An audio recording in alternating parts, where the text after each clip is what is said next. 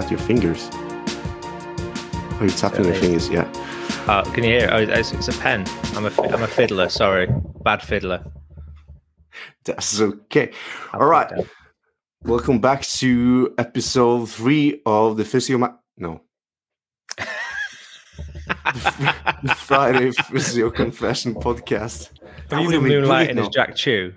Yeah. That would have been great then. Physio Matters podcast with me in it. But no, either way, it's not Physio Matters. That's also a great podcast. Really recommend that one. And unfortunately, my usual co-host, Matt Del Brocco, the Honest Physio, has called in sick.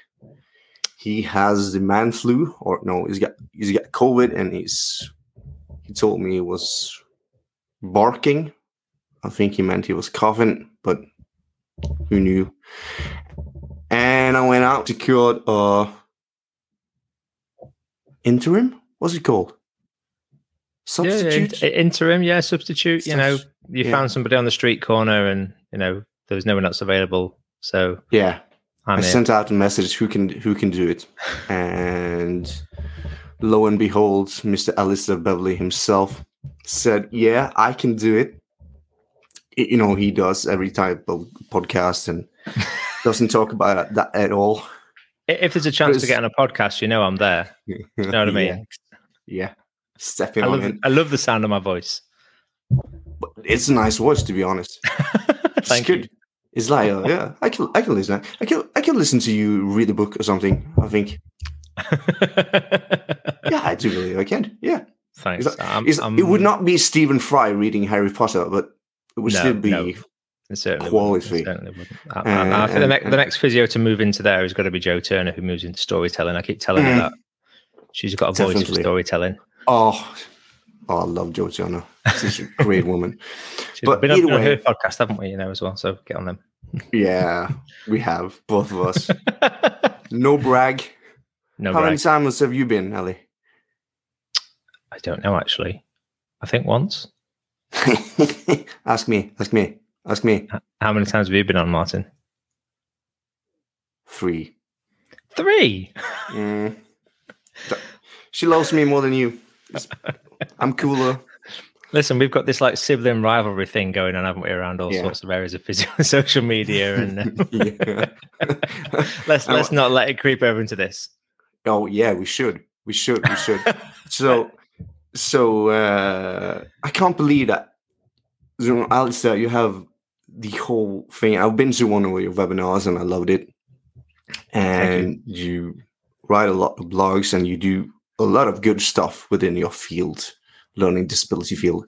But still being cool and smart and semi-handsome bloke as you are. How many followers you have on Twitter? I think I like to consider the more connoisseurs than followers. It's more of a community that we're forging here rather than a dictatorship. So Martin, I consider myself, it doesn't matter really. It doesn't matter.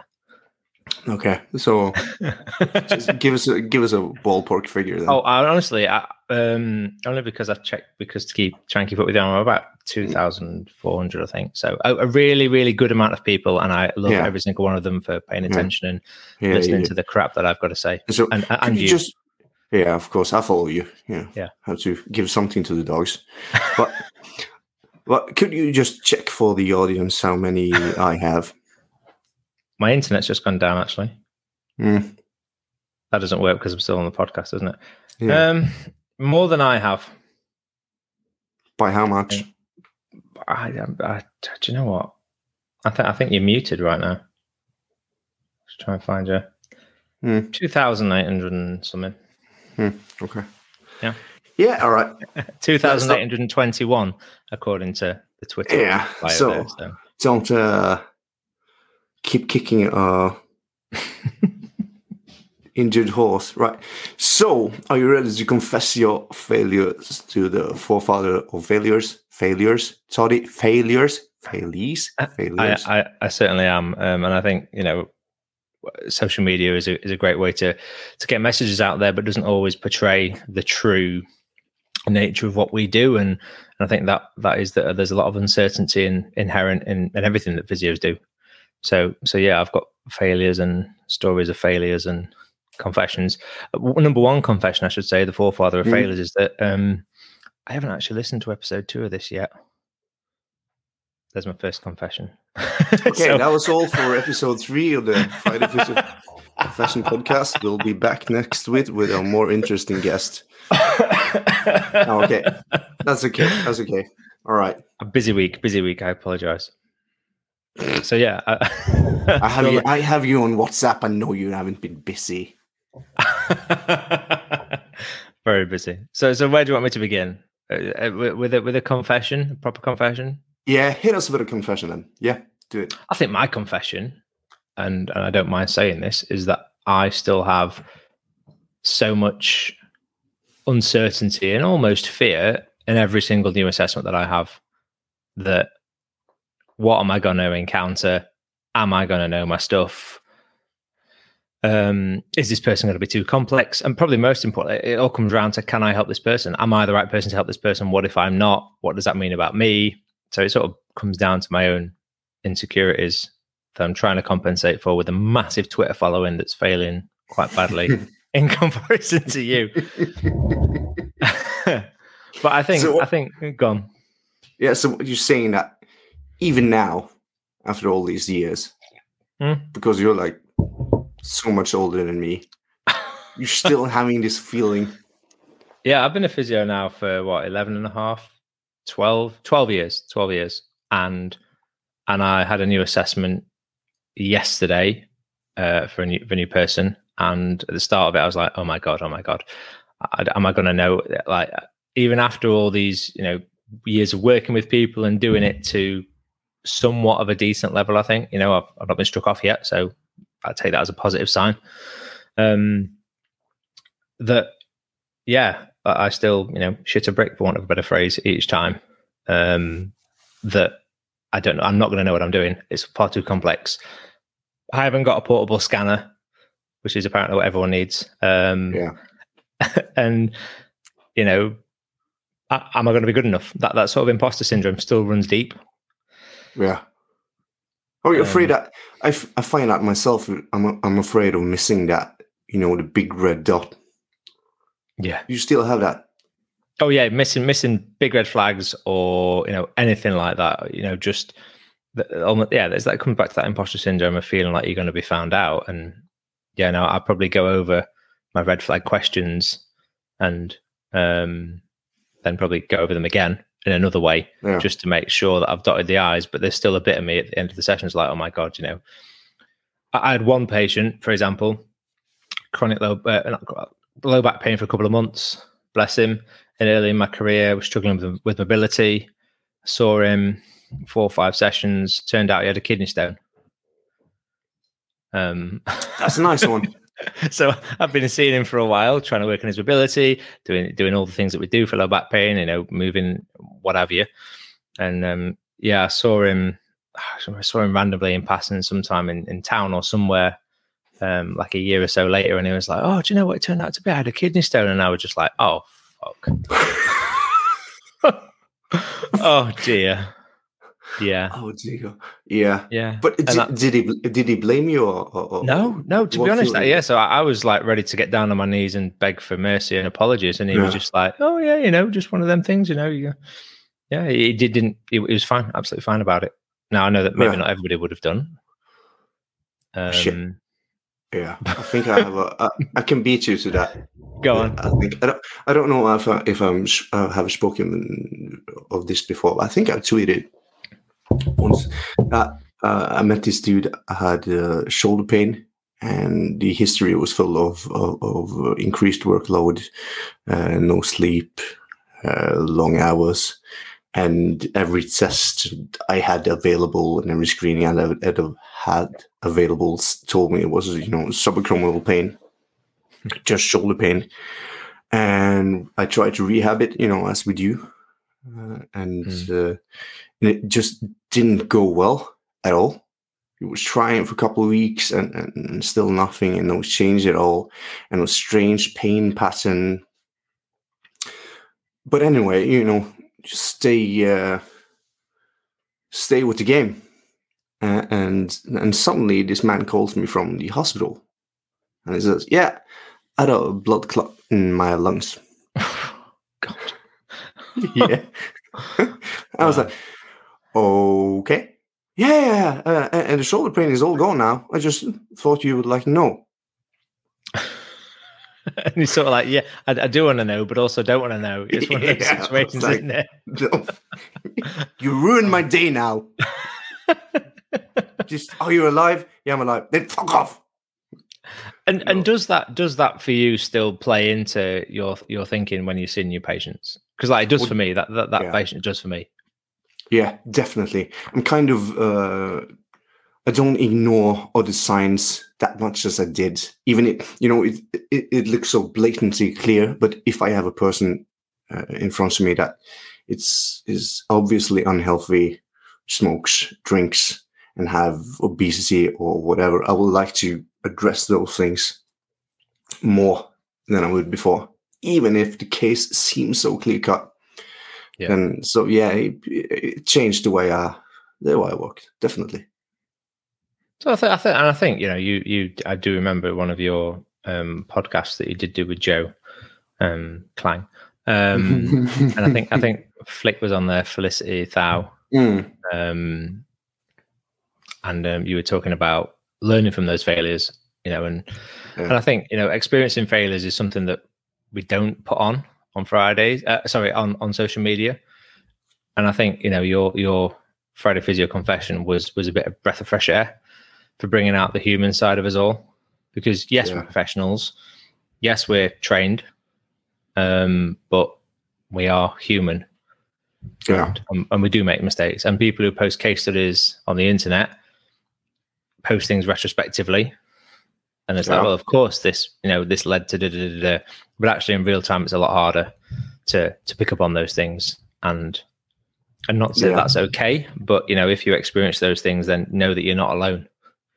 Yeah, exactly. and Matt was talking about this in episode 1 because I built him a bit, because he puts up case studies, and he made a point that it's in retrospectively, yeah, and he was always like, this is me figuring out afterwards what could have been the issue. I didn't know it then and there, but this was interesting for me, so I kept on diving into that hole of information to get there. Yeah. And and that's a big point when you read case studies on Twitter or Facebook or Instagram or whatever. There's a whole story behind it. And now, after talking to Matt, I kind of read case stories more like, holy shit, look what I've experienced more than I used to. I used to read them at, look how glorious I am. Yeah. Yeah. So, I think that probably feeds into our own insecurities there, doesn't it? Of just being like, oh my God, everyone's better than I am. Yeah, exactly. And it's always this little shitty diagnosis, 1 in a million type of thing.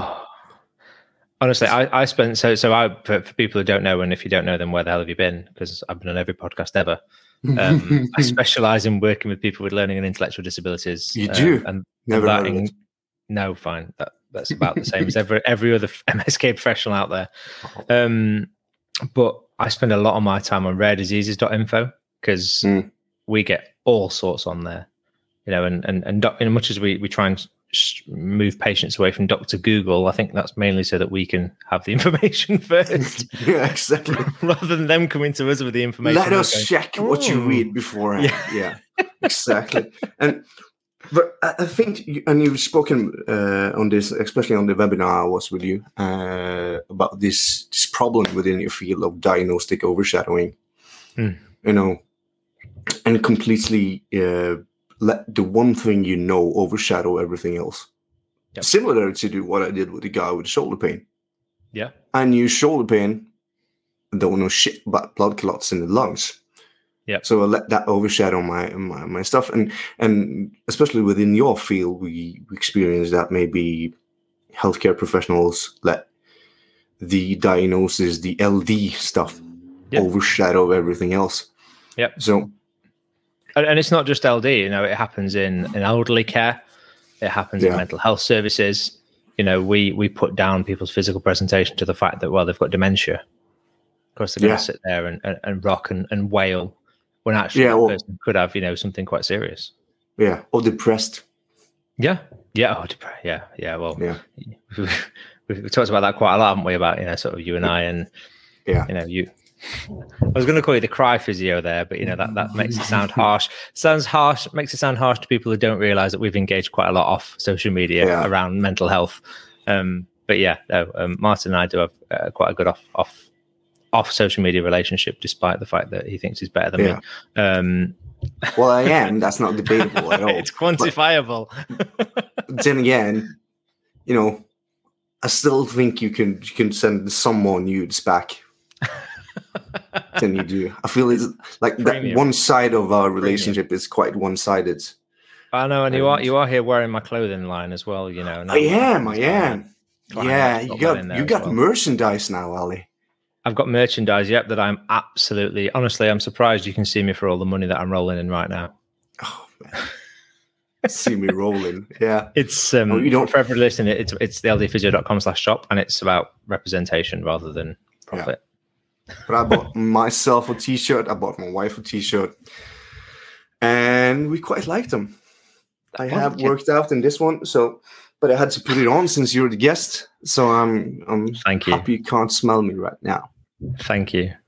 Yeah. I think just going back to the point that we had before about sort of patience and whatnot, and I was just thinking about, you know, about the overshadowing that we had, and another thing that I sort of reflect back on in my earlier career was my use of like hands-on stuff and how I've evolved away from that, you know. And again, I saw a family friend earlier on in our career, because, you know, when you become a physio, all of us know that everybody who's ever had any ache and pain ever will want you to treat them for free. And I saw this guy, family friend, for quite a few weeks, working on his back, and it was classic working on, you know, you were sort of in there, soft tissue mobilizations, you know, you're working on your PIVMs, lots of hands-on stuff. And lo and behold, you know, over a period of time, he kept coming back. He'd got a lateral shift that we were trying to address. Yeah, we'll talk about lateral shift in episode 2, Ellie, if you get around. Yeah. So this isn't new stuff. To that one. Yeah. Bastard.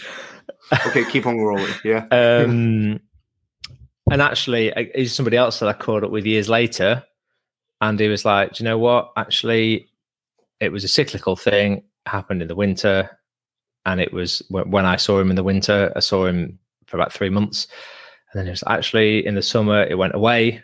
And then actually I've taken up cycling, and I've volunteered at the local cricket and football club. And I think that's helped my mental health, and I'm feeling much better, and the pain's not come back.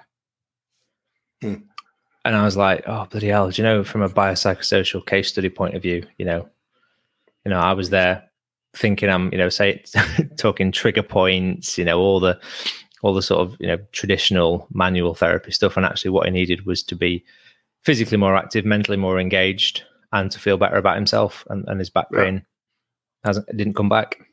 And again, he was just another person I just sort of wanted to go back to and be like, I know different now. I'm sorry. Then again, when it's about friends and family, you probably couldn't get that message in there. Yeah, true. And he didn't pay me anything, actually, the bastard. So, yeah, you get what you pay for. Yeah, exactly. So, but the biggest problems with friends and family that we kind of naturally ignore these things. We ignore the whole subjective, the talking through the expectation parts of stuff, and I've continuously now stopped giving out advice, because I get messages from friends and family, and they're just like, "What's your advice for this?" And my questions back is, why? Why do you want it? So just get them to elaborate more. And I always, if I get a little nudge of suspicion that it's something more behind it, I always send them on and refer them to someone I don't treat anymore. But probably a good shout. yeah, It's a bit like when then you go on again, holiday. it's nothing better to stick your elbow into a sore ass cheek or a nagging family member. I was going to say, is it more something? about the satisfaction of inflicting pain upon other people than actually physical treatment? Is that what you're suggesting?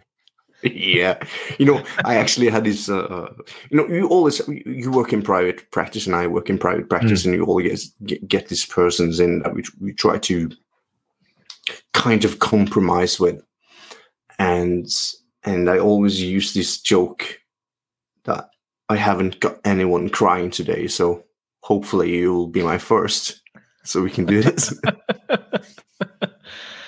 That's a good one, that one. Yeah, but it always sets up this kind of conversations of why are we doing this? So I find it kind of okay to say. If I could tell family members that I'm not a physio, I would do. Like if I go on holiday now, I just don't. People are like, what do you do for a living? I'm like, oh, I just work in healthcare. In healthcare. Like, because you don't, I'm on holiday to my husband has this funny wart on his back. Oh, you just have a quick look around. Like round a pool when you've had 6, however many pints, and somebody's like, my shoulder. Fuck off. I'm on holiday to get away from my job. But then again, after 6, 7, 8 pints, you're just going full on rants. Yeah, stop worrying about your shoulder. It's nothing. It's not out of place. It's not going anywhere. Yeah, we devolving the finer points of the biopsychosocial model over, a slightly slurred speech in the middle of Falaraki. Yeah. Yeah. All right. Okay. But what I really like to hear from you, Ali, as you said, we know each other outside of this podcast, and I'm happy to be able to give another podcast under your resume. So you can have something more to brag about. My Panini sticker book, it's like the podcasts. I take every course I've been to, always take a selfie with the lecturer, and then I shout out, "This is for my fanboy." And I always shout out, "This is for my wank bank." When I take it, Jesus Christ! I know. Oh dear. And my favorite reaction yet is from Greg Lehman, actually. Right. Yeah, he laughed. What was his reaction? Oh, he laughed. Yeah, he loved it. Ben Cormack, he laughed afterwards. Meekins, not so much. I love it. But anyway, the story I really want you to tell, Ali, is a story I've heard you tell before. I actually love it. It's not a failure on your part, but it's a story about. I think is it about the pool? It's about the pool. Oh man, this story. Right, I apologize if anybody's eating right now. You might want to stop or pause this, or to switch off because it's or just man up or woman up. Yeah. So yeah, audio viewer listener discretion advised. So I used to work at a place that had a hydrotherapy facility attached to it. It was a specialist place for people with neurological impairments, disorders, brain injuries, learning disabilities, and what have you. And I ran the hydrotherapy facility there. And we used to deal with a lot of people who were fed through PEGs, percutaneous endoscopic gastrostomy. Sorry, is that too many syllables for this podcast? You said I wasn't allowed to say medical terms. PEGs. No. I don't understand them at all, but probably some would. They were fed through tubes. So no oral dietary intake, fed through a tube in the stomach, direct nutrition. And I used to, during one hydro session, I'd finished a session with a particularly active young person in the pool. Got cerebral palsy, so I had to be hoisted in and out the pool. And there was a hoist that took people from the pool side. It was an overhead tracking hoist. Took people from the pool side over the wall of the pool and into the pool, dropped them in. So essentially like an overhead gantry hoist. So at the end, what happened, people come wheeled in by the side of the pool, get changed, hoisted up over the edge of the pool, and then they're above the water. And you're in the water and you lower them down and bring them down. Anyway, I just finished this session and getting this person out of the pool. And as they were being hoisted out of the pool, I was just holding on to their hips, steadying them, stop them from swinging around as they were going up. As you do. As you do. This person then got higher. So obviously I went from being, this person was sort of semi-supine in a sling, from being at their feet to then being underneath them. And obviously, as somebody's going up at the beginning of the pool, the water starts to come down, and it's hydro water. And then at one point, I felt the temperature of the water change, and that caused me to stupidly look up. And I looked up at the same time as I was speaking to somebody who was on the pool side, and I can't remember what I was saying, but at the same point, I had my mouth open. I looked up to see a cascade of brown water coming down to me over my face, in my mouth, over my shoulders. And and this person had clearly had a bowel movement. And one of the things of having a PEG is that it's difficult to form a formed stool, and it tends to come out in a liquid format. So this person, combined with pool water, had overflown their incontinence pad, and it cascaded down on top of me, a bit like one of those rainfall showers due to the slight holes in the slings, onto my face and into my mouth. At which point, thankfully, they've just been taken out the side of the pool, and I dove under the pool, under the water, and about 10 meters away, looking like a basking shark. And yeah, that was probably one of my biggest fails. That probably partly my fault, but just one of those things that happens in clinical practice. Though I've never met anybody who it's happened to as well. So if you're out there, hit me up. Oh my Lord! That story. Oh my God! That was a bad day at work. That was a bad day. I can only imagine. Oh my God! Coming home to tell that story, right? How was your day at work? I think I was single at that point, thankfully, as well, because I don't think any sort of person would have gone near me for about 6 months for a kiss. Got through a lot of mouthwash that day. Oh, Jesus Christ! Oh, thankfully, no adverse or ill effects from it. No. And the person thought it was quite funny as well. So well, to be honest, if I watched that, I would laugh my ass off before helping you. Yeah, of course you would. Yeah, that's just solid gold. Oh dear, but I think there's been so many times, so the people I work with, some of whom can display behaviour that could be considered challenging. So they might shout, hit, punch, kick, and I know a lot of physios focus on trying to get relationships and rapport right. But if you mess it up in my line of work, there's a good chance somebody, not everybody, a small proportion, but there's a chance you might get swung at. And there's been a few people that have come in. I found really, really small people generally. I don't know what it is with small people. Martin, you can relate. Just, I don't know. Not everybody is a fucking giant, Ali. You're too big for your own good. You know that. There was one lady who was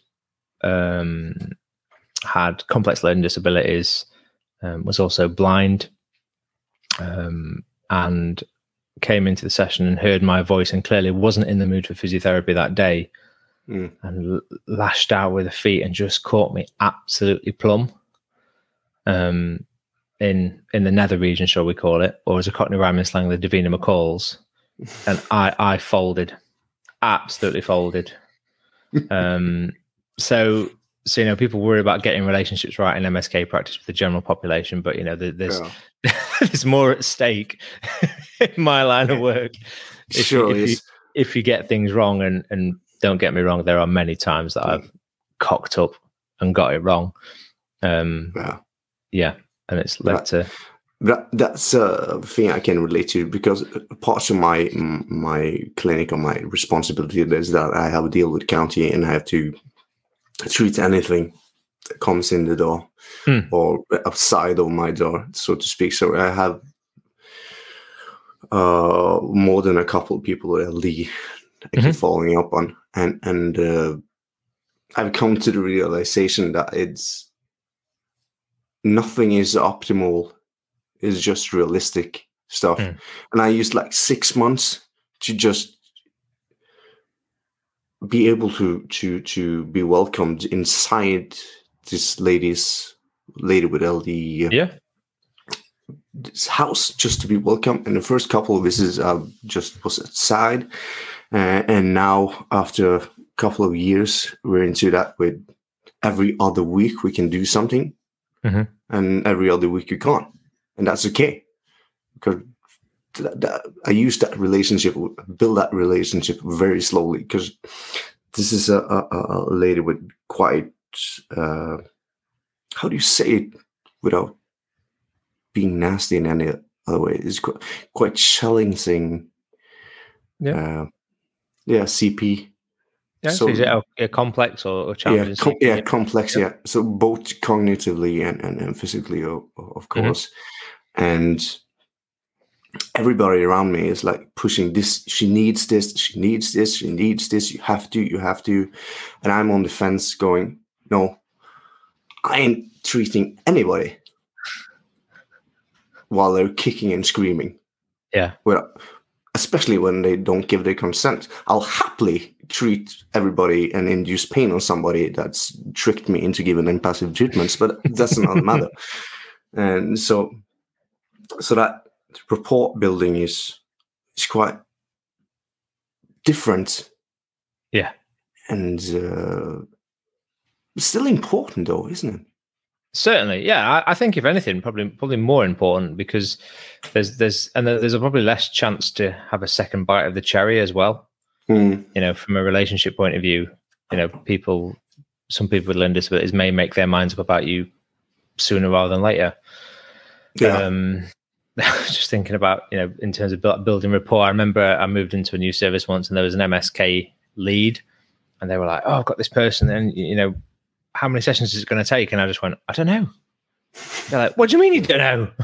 It's like, look, I don't know if they're going to let me in the house. And they were like, "What?" So this person with a learning disability, honestly, I said it could take me 3 sessions for them to let me in the house. And they were like, they're having none of it. So I ended up doing a joint visit. And lo and behold, this person was like, "You ain't coming in my fucking house." No. So we had to spend a good amount of time outside, and I think it was nice that clinical lead did come for a visit with us, because otherwise they'd have just been like, "This guy is the laziest physio ever. He wants to take people for assessments for like 3 to 6 sessions. He's having an absolute giraffe." Yeah, and I had the exact same thing with a local GP and the. So here in Norway, we build a team around people, and we make a plan or individual plan, what the fuck it's called. And they were quite angry about my progress, to say the least, with this woman. And I was like, okay, let's go and find out. Yeah. And of course, kicking and screaming. And I said, this is not good. We're not respecting this person at all. Yeah. And if you want me to forcibly, move her joints around, I would probably break off a tendon attachment before she lets me move her. So just chill the fuck off. Yeah. And I did quite the parents, or the we have a name for it, not really call it pårørende, and the persons around it was quite happy at once that I took my time and took that care. So that's good. But okay, that's enough serious conversation, I think. It's quite a serious area to discuss. Now, almost turned into a proper podcast there, weren't you? Yeah, you did. Almost. Missed advice that. And everything. Just by an inch. That was good. So just ignore everything we said the last 10 minutes and crack on. But the So, okay, maybe you'll indulge me. Well, you've seen my Friday Physio Confessions, yeah? Mm-hmm. What hit you the most? What did you recognize the most, if you can't remember them? You know, I got 2,800 Twitter members that can probably recollect do that. Twitter. We've not mentioned it, actually. Have we? Do Twitter? You do Twitter? I think, obviously, being the perfect clinician, nothing resonated. But for the value of this podcast, I need to give you something here. And I'm absolutely not scrolling through your Twitter feed right now, searching Friday Physio. No, I think the honesty and transparency around uncertainty, I think, was the one. I think one of the ones that, and I don't know if that's still your pinned one, that said, at the end of everything, when I've done all my assessments, so I've done all my tests, and I've still no fucking idea what's going on. I was like, oh my God, yes. I can think of many people throughout my career for whom that's been the case. You think you've exhausted. You wait. You're thinking that next question that you're going to ask is going to be the one that's going to guide your thinking. And then you ask that next question, and then shit, that's not that. And then you're like, well, there must be another question, and then, oh no, it's not that either. So I think that the first one, it was refreshingly honest. Thank you. Keep going. That's my nice thing said about you for a year. But I think that one particularly, when you've done everything that you've exhausted your clinical repertoire, then, and you still don't know what's going on, what do you do then? And I think that was like, I feel that too. Yeah, exactly. I feel that too. You see that how I got you to talking just about me for like 4 minutes there. But my point with it, what was trying to, especially when you pick that one, that if I'm thinking and I'm having issues or questions within LD physio, I think of you as the expert, the master on it. So my question will be directed at you. And I think my point here being that, it's hard work and still getting where you are. There's still questions we don't know the answer to. Yeah. There's far more physiotherapists who specialize in people with learning disabilities that are better than me. I've just got a big gob, and I don't mind saying what I think is right and trying with what knowledge I do have to try and educate people. So I think, like you say, even the people that you think are, considered to be experts in a certain area, if I want to come to failures and crying, I'll come see you. I have to mentally translate everything you say, so my reaction is like 2 seconds later. We can just blame the internet connection. I do speak pretty quickly as well, so I apologize. Look, I gave you something and then I had to take it away. But I think we all operate under an element of uncertainty, and I think exposing that was good. Just out of interest, from now I have got a chance, because I've never had a chance to ask you this. What prompted you to start doing that? If nobody's asked you that question on a podcast before, because you've been on 11:5. Well, yeah, that's a good question. One question I actually have been wanting to get asked, because I was so fed up and tired about the talk of being the best possible version of yourself and doing everything. The picture up on Facebook with weekend stuff and this party, that mountain trip, that skiing trip, that boat trip, everything. Look at this case study. I found out nobody ever knew what it was, and I was kind of fed up with it. And I was looking for honesty, because when I was talking with other clinicians and other people within healthcare, the same insecurity kept popping up and being there, and I was like, why can't we talk about it? Why can't we just acknowledge that it's there? Because at the same time, every level of expert talking about, I learned more from my failures than I did from my winnings, and everybody was, yeah, perfect. That's a perfect quote. Oh my God, that's so wise. But not anyone put out those failures. Yeah. So it's like, so the thing you learn the most from are the thing we can't hear about. Yeah.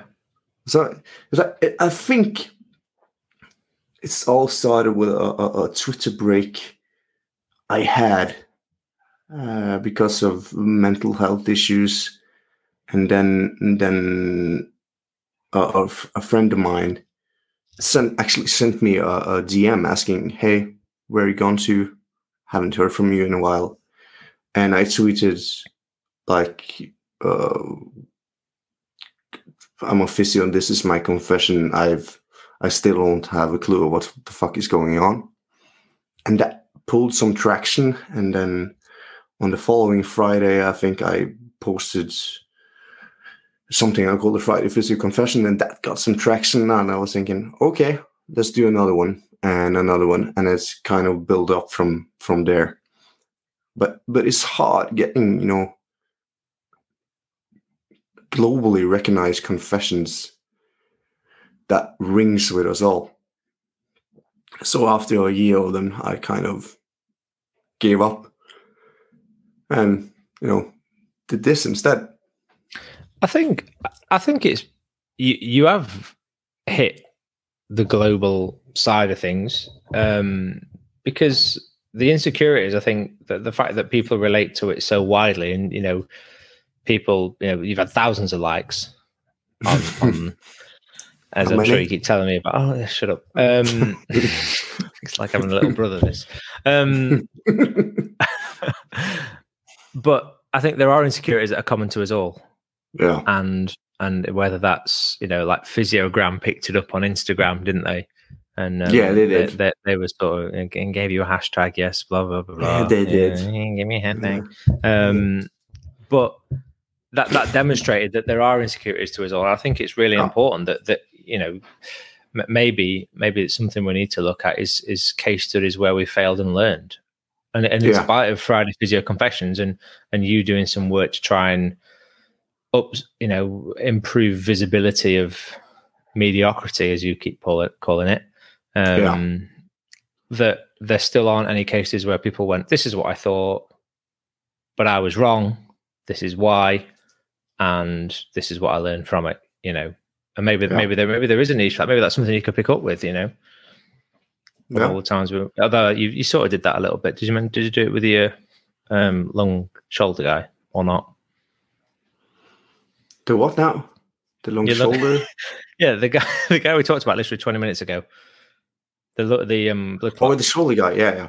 How I changed. Yeah. You okay?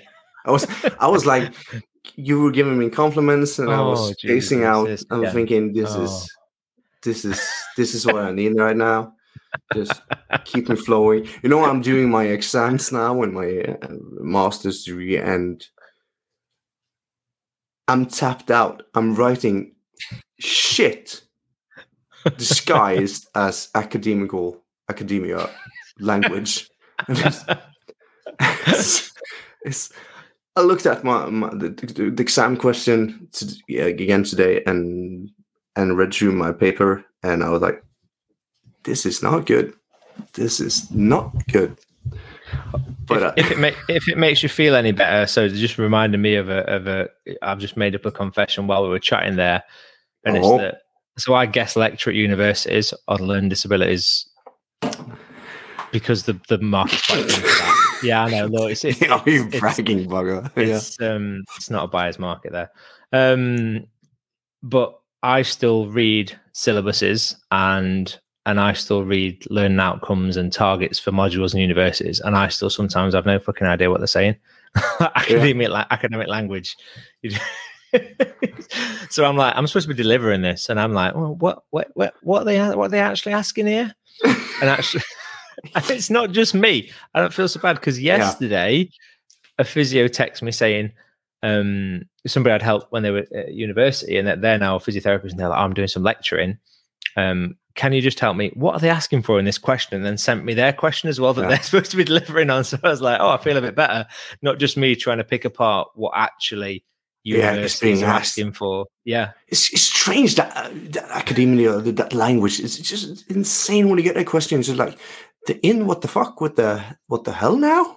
And when does the thing not do the thing that it shouldn't do when you're learning for the thing that it did? What? Yeah.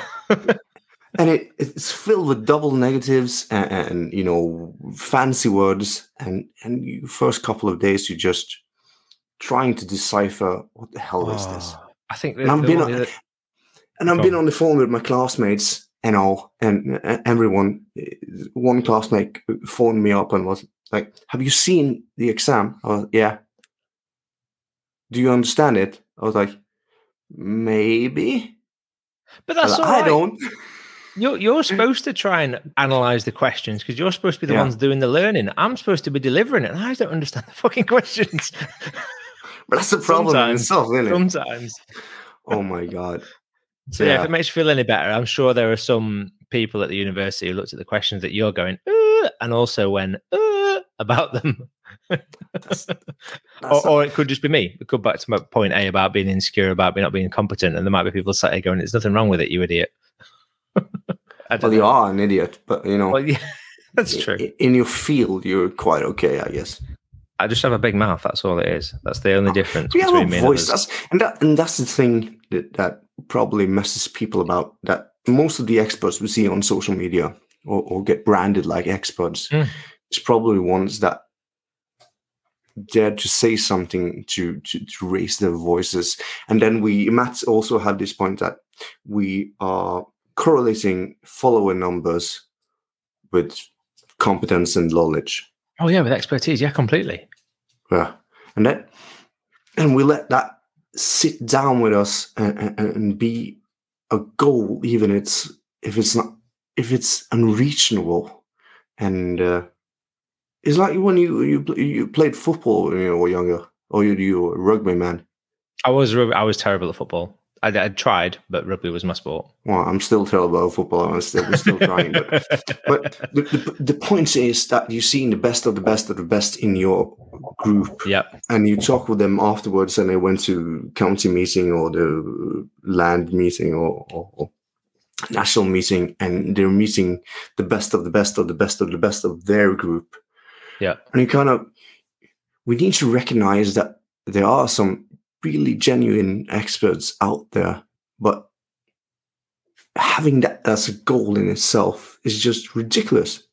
So just put your head down and keep working. And shit. So what you're saying is what you're saying there is actually what I'm taking away from this, and everybody should take away from this, is having less followers than Martin Christensen doesn't mean that Martin Christensen's a better physio than me. That's what you're saying. Well, in your case, it does. But you got shat on during your. I haven't been shat on. I've been farted on. I've been hit. I one time spitted on, but and I've been called many names, but never shat on. My first day as a physiotherapy student on placement was at Barnsley District General Hospital, and I ended up supporting a patient to do some mobility work, and then they just needed to go to the toilet and they couldn't wipe the bum. So on my first day of clinical placement, I was there wiping somebody's bum, and I was like, "Oh, this is physio, is it? Okay, fine." But good on you for doing that. Well, yeah, I don't think I had a choice, to be honest. Well, prior to that, so people might not know about me, is I did a nursing diploma before physiotherapy, because essentially you did. I bulged up my A levels. You're a glorified nurse then. Yeah. Well, nothing wrong being a glorified nurse. It's fine. No. I wasn't. They're coming for you, mate. It backfired. That backfired. Immediately, that backfired. Oh yeah. So I have a diploma in history and personal training and fitness. No, congratulations. Thank you.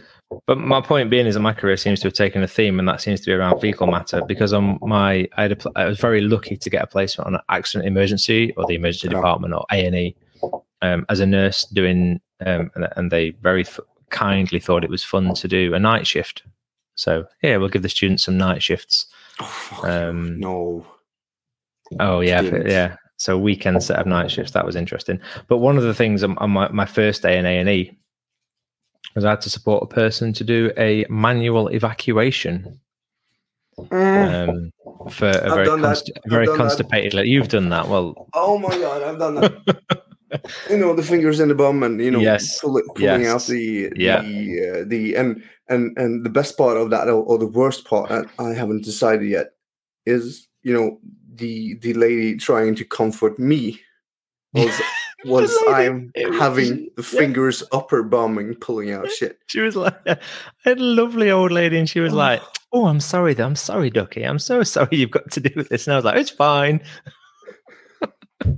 So yeah, I think that was the start of my healthcare career, and it just seems to have followed a trend of being shit ever since.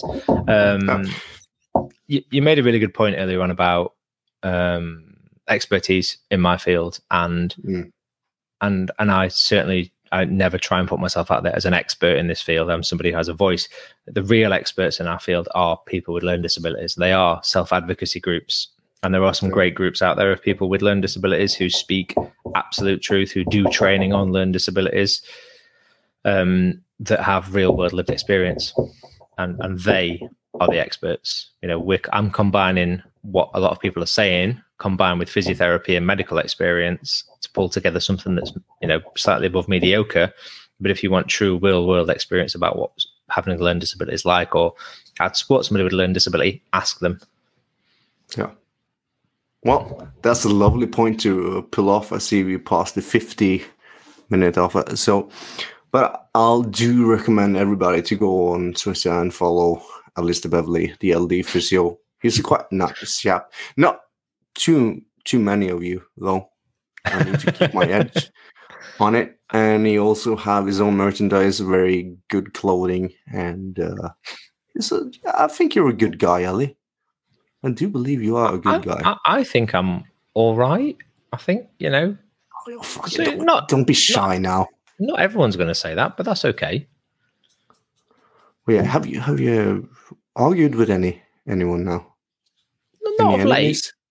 No, I mean, potentially many.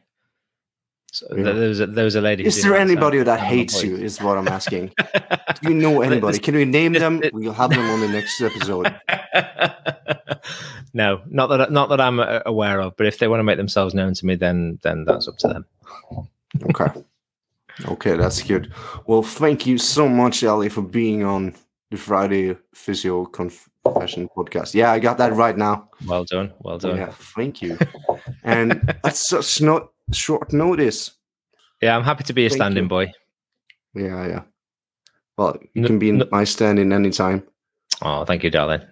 Yeah. So, any parting words? No. Do you have any fun?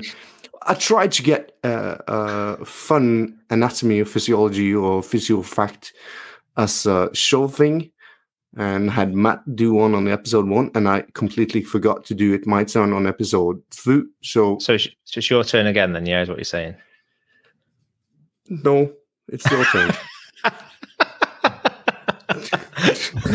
With seconds notice. A fun fact. Oh my Come on, don't disappoint me, Ellie. Go for it. What was it? Was it? I'm trying to remember the tendon sheath that was used as a condom. Wasn't that goat's bladder? So there was a muscle that I was told in university, and it was was it peroneus longus? I can't remember. And the urban myth when I was at university was that actually that it was used as a condom. The sheath of the tendon was used as a condom at some point in history, which is probably absolute bullshit. But, it might have been in pigs. I can't remember. Might have been in pigs. Good fact. There's enough bullshit for you. You got a lot from that. Well, again, thanks, Ali, for being with me. Cheers, guys. And thanks for listening, Mom, my wife, and I don't know. Do you have a wife? Yeah, she's a wife. Yeah. She. I told her not to listen to this. No. Okay, so thank you for our 2 listeners, Mom, Mari, my wife. Love you guys. And we'll speak next Friday then. Ciao. See ya. Bye.